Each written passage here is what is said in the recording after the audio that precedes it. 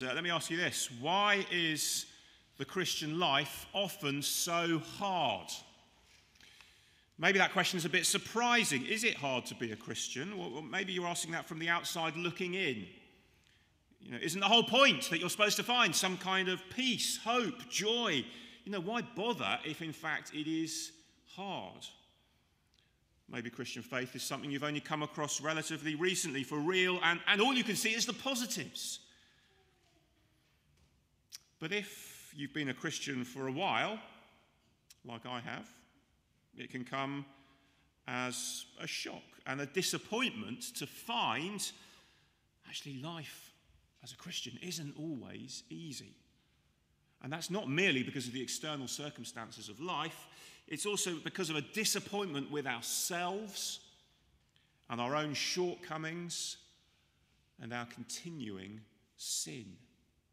Now, it'll be different for each of us in the way that we experience that. We might say, I struggle with my temper.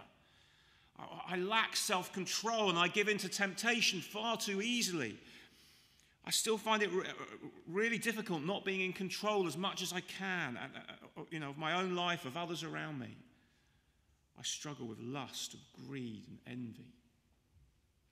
Whatever it is, it can be disappointing, it can be frustrating, it can be disturbing, it can be crushing.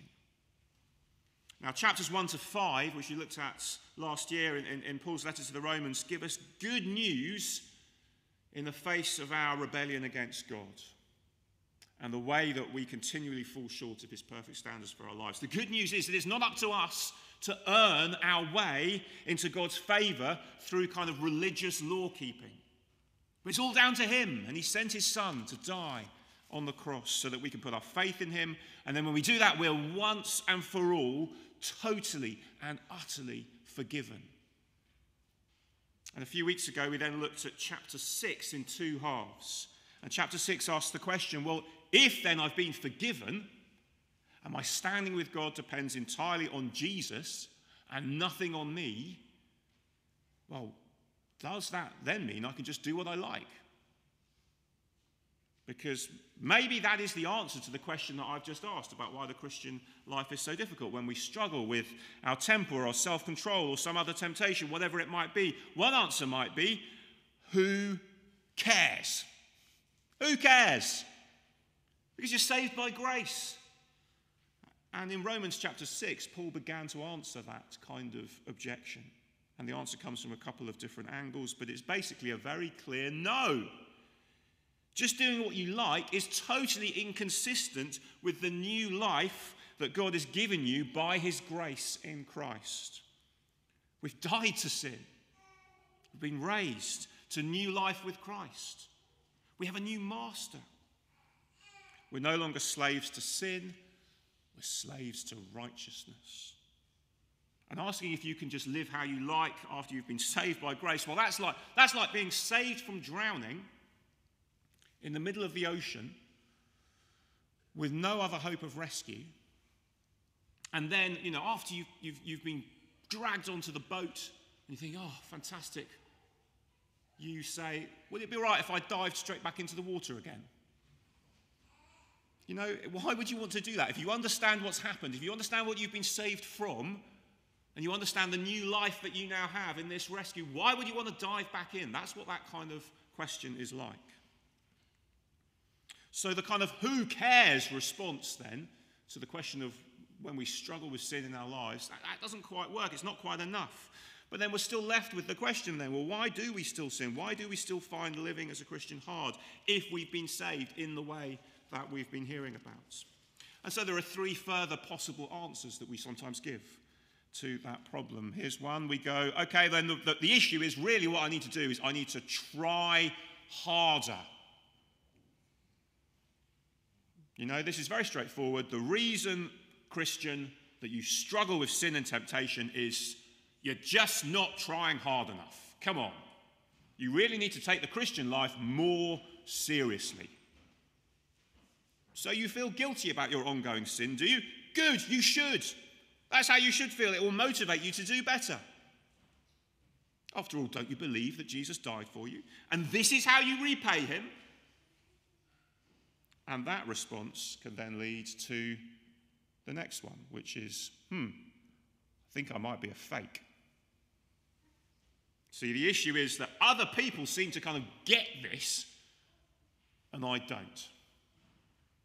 I'm the only one, it feels, who struggles with sin and temptation and half-heartedness. And all the other Christians around me, they seem to kind of float through life and have effortless joy in the Lord. But as for me, I'm pretty hopeless. And maybe that's because the problem is actually me. I haven't really become a Christian at all. It doesn't work. And that might lead either to giving up altogether, or it might lead to a kind of resigned hardening to things staying as they are. And so we get to stop trying as another response. Just stop trying. I am just who I am. You know, I'm an angry person. I'm a controlling person. My thought life is just out of control. I can't do anything about my greed and my envy. I'll never be able to stop being a people pleaser. You know that song from The Greatest Showman, This Is Me. I'm marching on to the beat I drum. I'm not scared to be seen. I make no apologies. This is me. And we end up back where we started, with who cares. I'm saved by grace. Why can't I just carry on as I am? So you see, we end up sort of going around those four responses in a kind of spiral. Who cares? Try harder. I'm a fake. Stop trying.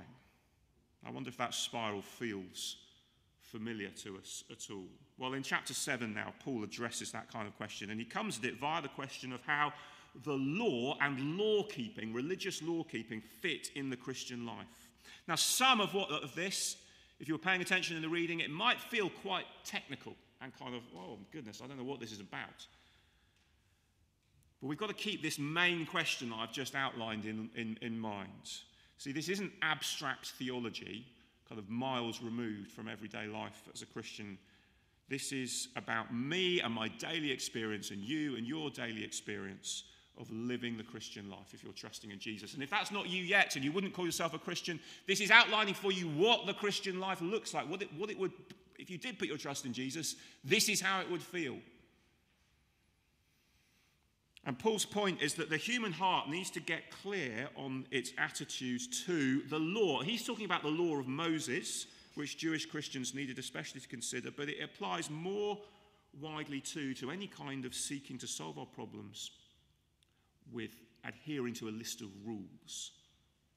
The question is, do we need more of that in our lives or less?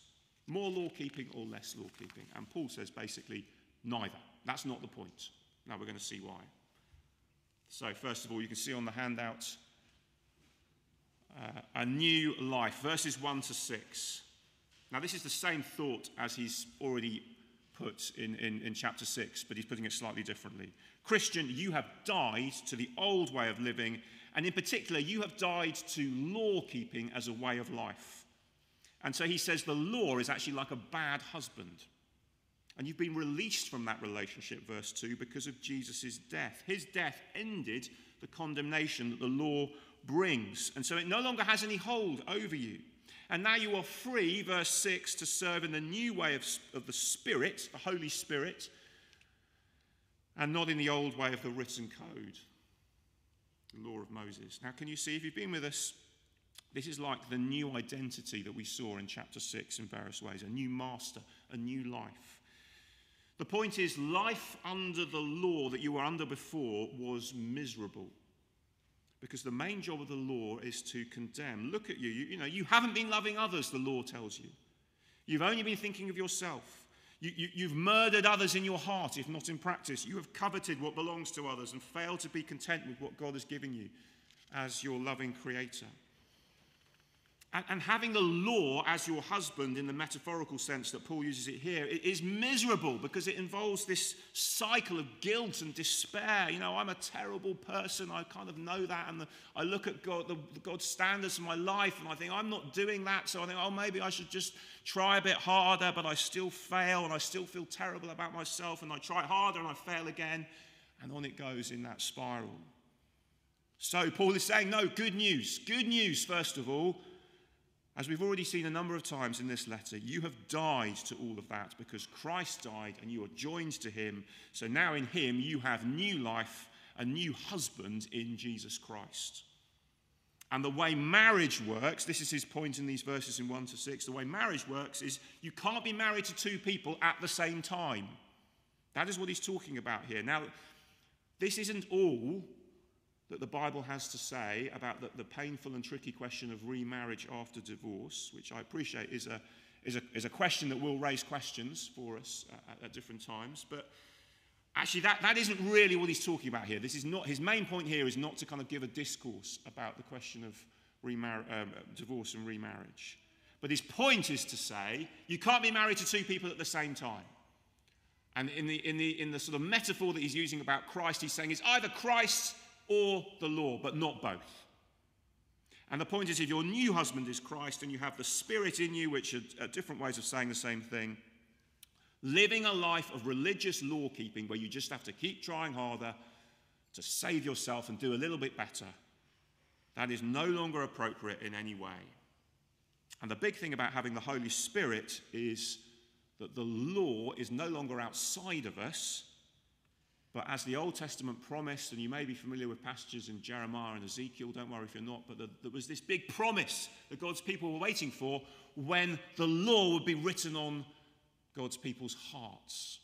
And so rather than being a sort of word that comes to us from outside and we think, I can't do that, now it comes to us on the inside from the Holy Spirit so that we want to obey God's law because it's our hearts have been changed.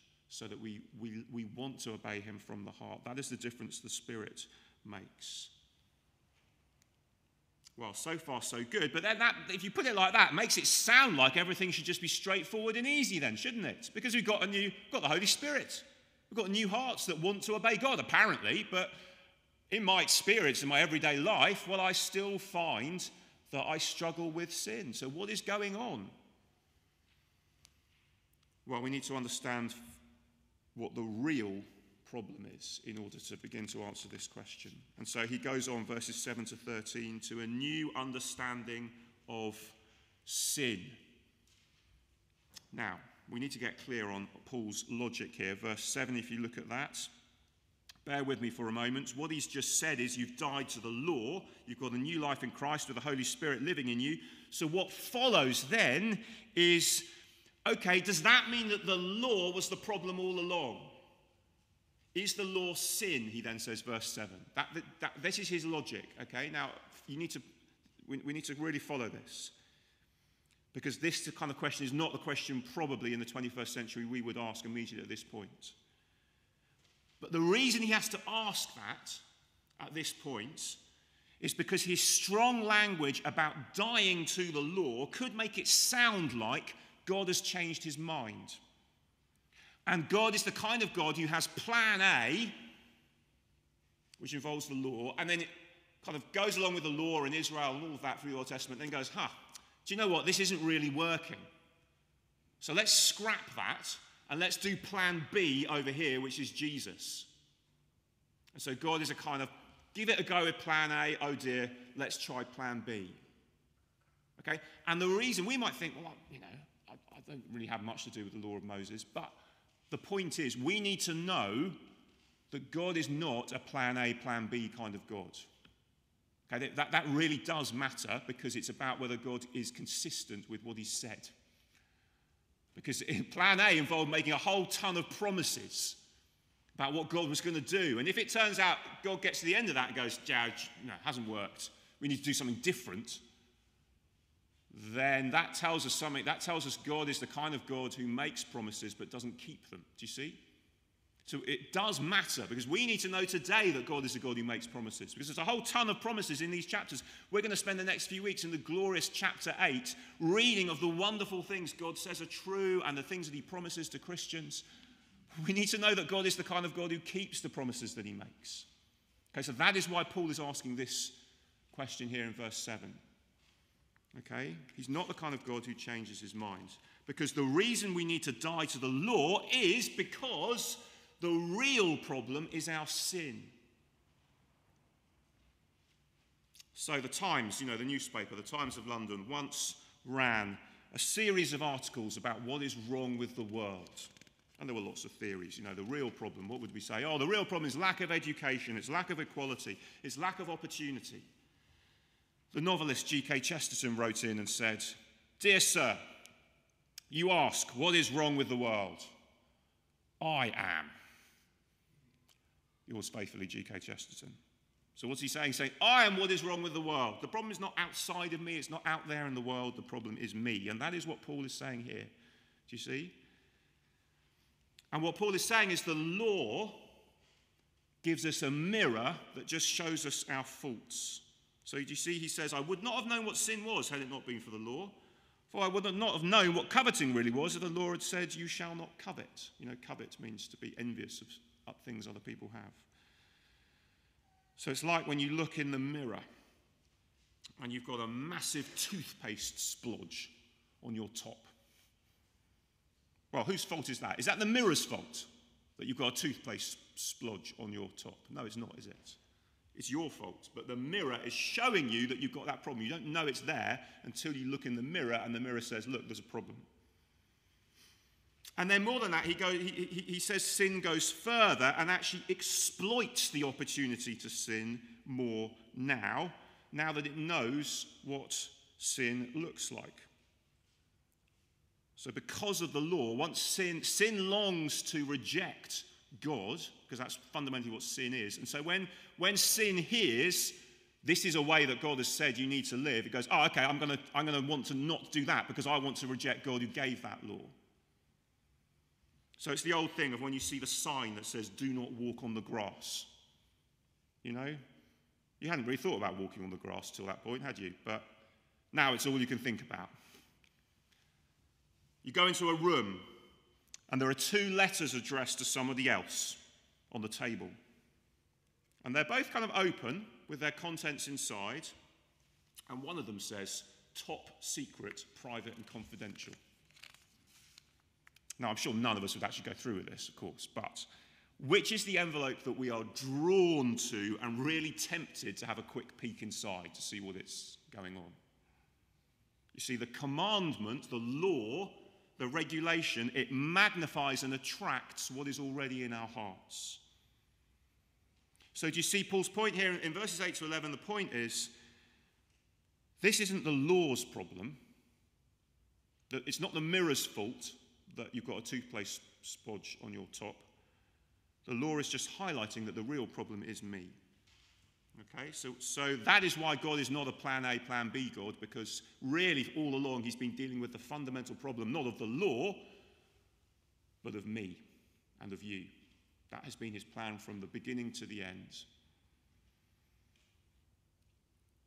So, where have we got to then? Our question is, why is the Christian life hard? Verses 1 to 6 began by saying, well, you've got a new life, you've died to the law. Okay, that doesn't yet explain why the Christian life is hard. So verses 7 to 13, the problem is not the law, the problem is your sin, and that is what Jesus died for. So, why is the Christian life hard?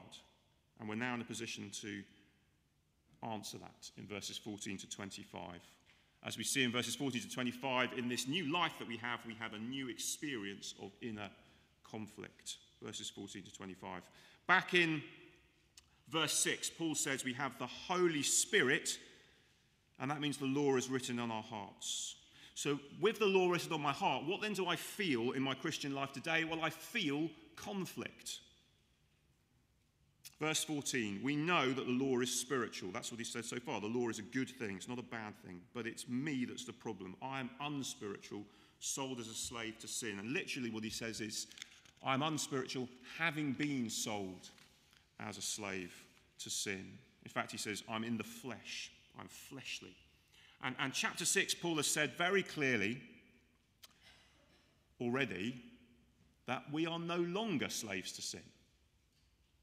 And so you come to chapter 7, verse 14, and you think, hang on, is this a contradiction? Because back in chapter 6, part of the whole point of this new life is, I am no longer a slave to sin. And now in chapter 7, he's saying, I am fleshly, unspiritual, sold as a slave to sin. What he means is, having been once sold as a slave to sin.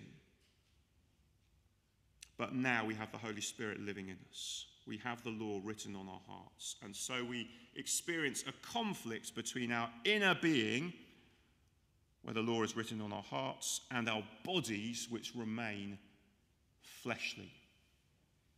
Now, it's helpful to have a picture in our minds as we read these verses. Imagine a derelict house, which is in a terrible state. And one day this house gets taken over by a new owner who intends to do it up and restore it to be even better than it was when it was first built. Now, in the first half of chapter 7, we've got to the point where the new owner has taken charge. That is the decisive thing. He's got the keys. He's the boss now. It's his house. But on day 1 of owning that house and day 2 and day 3, does anything look much different? Well, it may be that there are things which change immediately. That sometimes happens with a new ownership. Immediately something just obvious goes. But there will be lots more that will take a lot longer to fix. And that's because the house is in a state of having been previously sold as a slave to sin. And it's been neglected over so many years. And even now, with this amazing new owner who's going to repair everything, the effects of having been previously under a terrible, neglectful owner continue to have an effect. So verse 15, I do not understand what I do. For what I want to do, I do not do. For what I hate, I do. Does that ring true? If you're trusting in Jesus, does that ring true in your experience? I want to love my family and I want to care for them, we might say. I know in my heart that's the right thing to do, but I find myself getting really grumpy about inconsequential things. What I hate, I do. What is going on? Well, the law is good. That is not the problem. But verse 17, it is my sin dwelling in my body that does that. It's the piles of rubble and mold left over from the mistreatment of the old owner. Do you see? And they're still there in the house, even though the owner has changed. And he says it again in verses 18 to 20. Same thing. And then verse 21. So I find this law at work. Although I want to do good, evil is right there with me. For in my inner being I delight in God's law, but I see another law at work in me, waging war against the law of my mind and making me a prisoner of the law of sin at work within me. Can you see? And so many Christians will say, yeah, that is exactly what I experience. And we cry with Paul, verse 24, what a wretched man or woman I am. Who will rescue me from this body that is subject to death? Thanks be to God, who delivers me through Jesus Christ our Lord. It's him we have to keep looking to in the midst of this struggle. And then conclusion, so then I myself, in my mind, am a slave to God's law, but in my sinful nature, my flesh, that word is the same word, a slave to the law of sin. Do you see, this is why the Christian life is so hard. Because I'm in this weird period of existence where I'm under new ownership, but I'm still living with the after effects of my old way of life lived rebelling against God. And so before we finish, we need to see then that the implications for making sense of our lives now are huge. We go so wrong when we don't understand this. So remember how we started. When we struggle with sin, we said, who cares? It doesn't matter, I'm saved by grace. And the answer is no, you're under new ownership. There's no room for sin here. The rubble and the mold, it does need to go. It's totally out of place with the new owner. But then as we look at that rubbish, the sins that we struggle with, our self-centeredness or pride or lack of self-control or whatever it is, what we're tempted to do then is just say, oh, I see what you're saying. You're saying, I need to get a shovel out and just get on with doing this myself. Try harder. That's what needs to happen. And what happens when we do that, when we take that on ourselves, which is it's down to me to sort out the rubble in my Christian life, we're returning to law-keeping as a way of life. And law-keeping won't help us because verses 7 to 13, the problem is me. Dear sir, I am what is wrong with the world. And the point is, I know I should be kinder and keep a tighter rein on my tongue, and I should control my thoughts. But if anything, knowing that just makes it worse. It makes me feel guilty. And in itself, just knowing that does not give me the power to change. The problem is not simply that I'm not trying hard enough. But then as we saw, we often end up saying, well, I'm a fake then. Because this struggle means I haven't really become a Christian. And Paul is saying, no, that inner struggle that you feel, that is what being a Christian feels like. It's okay. Don't give up. In fact, realize that struggle is a sign of genuine faith. Because do you know what? Those who are not trusting Jesus, they don't feel that kind of conflict at all. See, the world will tell us, just accept yourself. Just be who you are. You do you. No one's perfect. There's no conflict there. The Christian experiences conflict, and that is a sign not of being a fake, but being the real thing. So, brothers and sisters, if that is us this morning, and we feel that conflict within us, just take courage. Be reassured. That is the normal Christian life. Keep looking to Jesus. Because the alternative is finally so often we resort to thinking it's all too hard. Stop trying. And that is where we need to take to heart, as it were, this sense of who we really are. Paul's point is that the real you, if you're a Christian trusting in Jesus, is the one who has died to sin and been raised with Christ. The real you is that person who's been born again on the inside, who has the Holy Spirit living in them.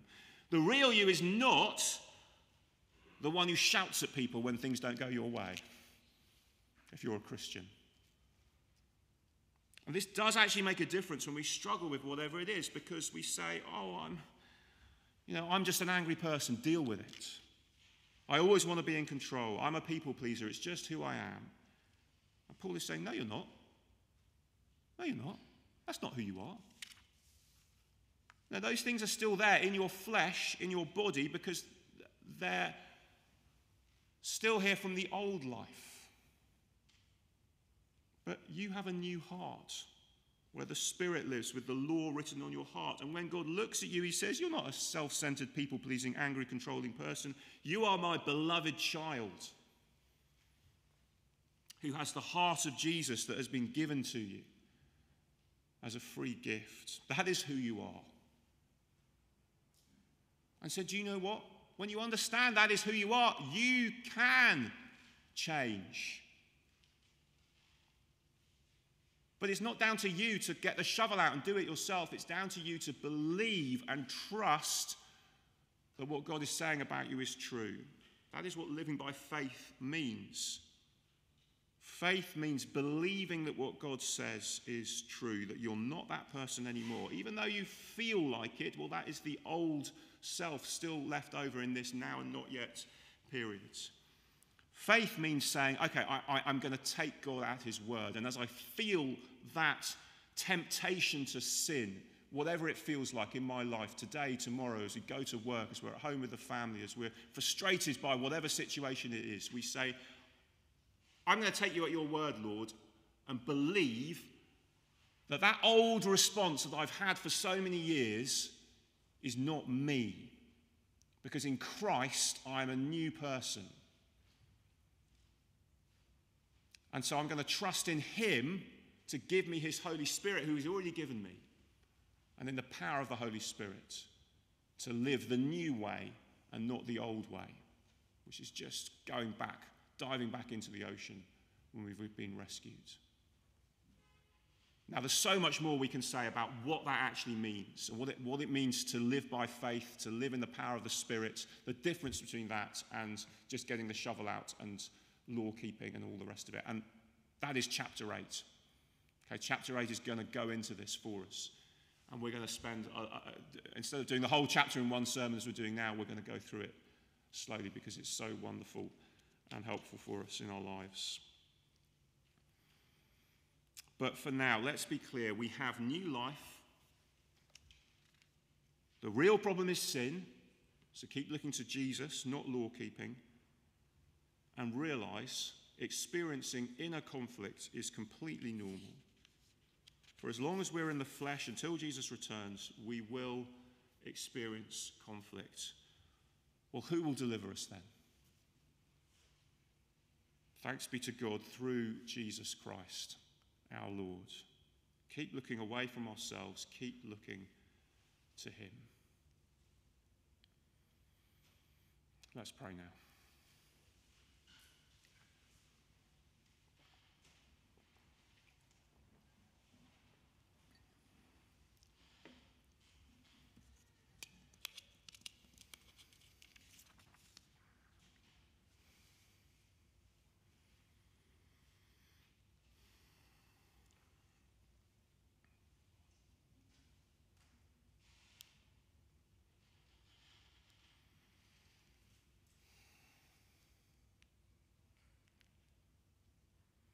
Father God, we come before you so conscious often of the ways we have sinned in the past and the way we continue in the present. But we praise you that when we're trusting in Jesus, you look at us and you see the new life that you've given us.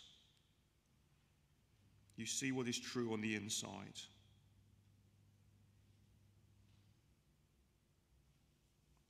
Which is a gift from God. A gift from you, a new heart where the Spirit lives, where the law is written on our hearts.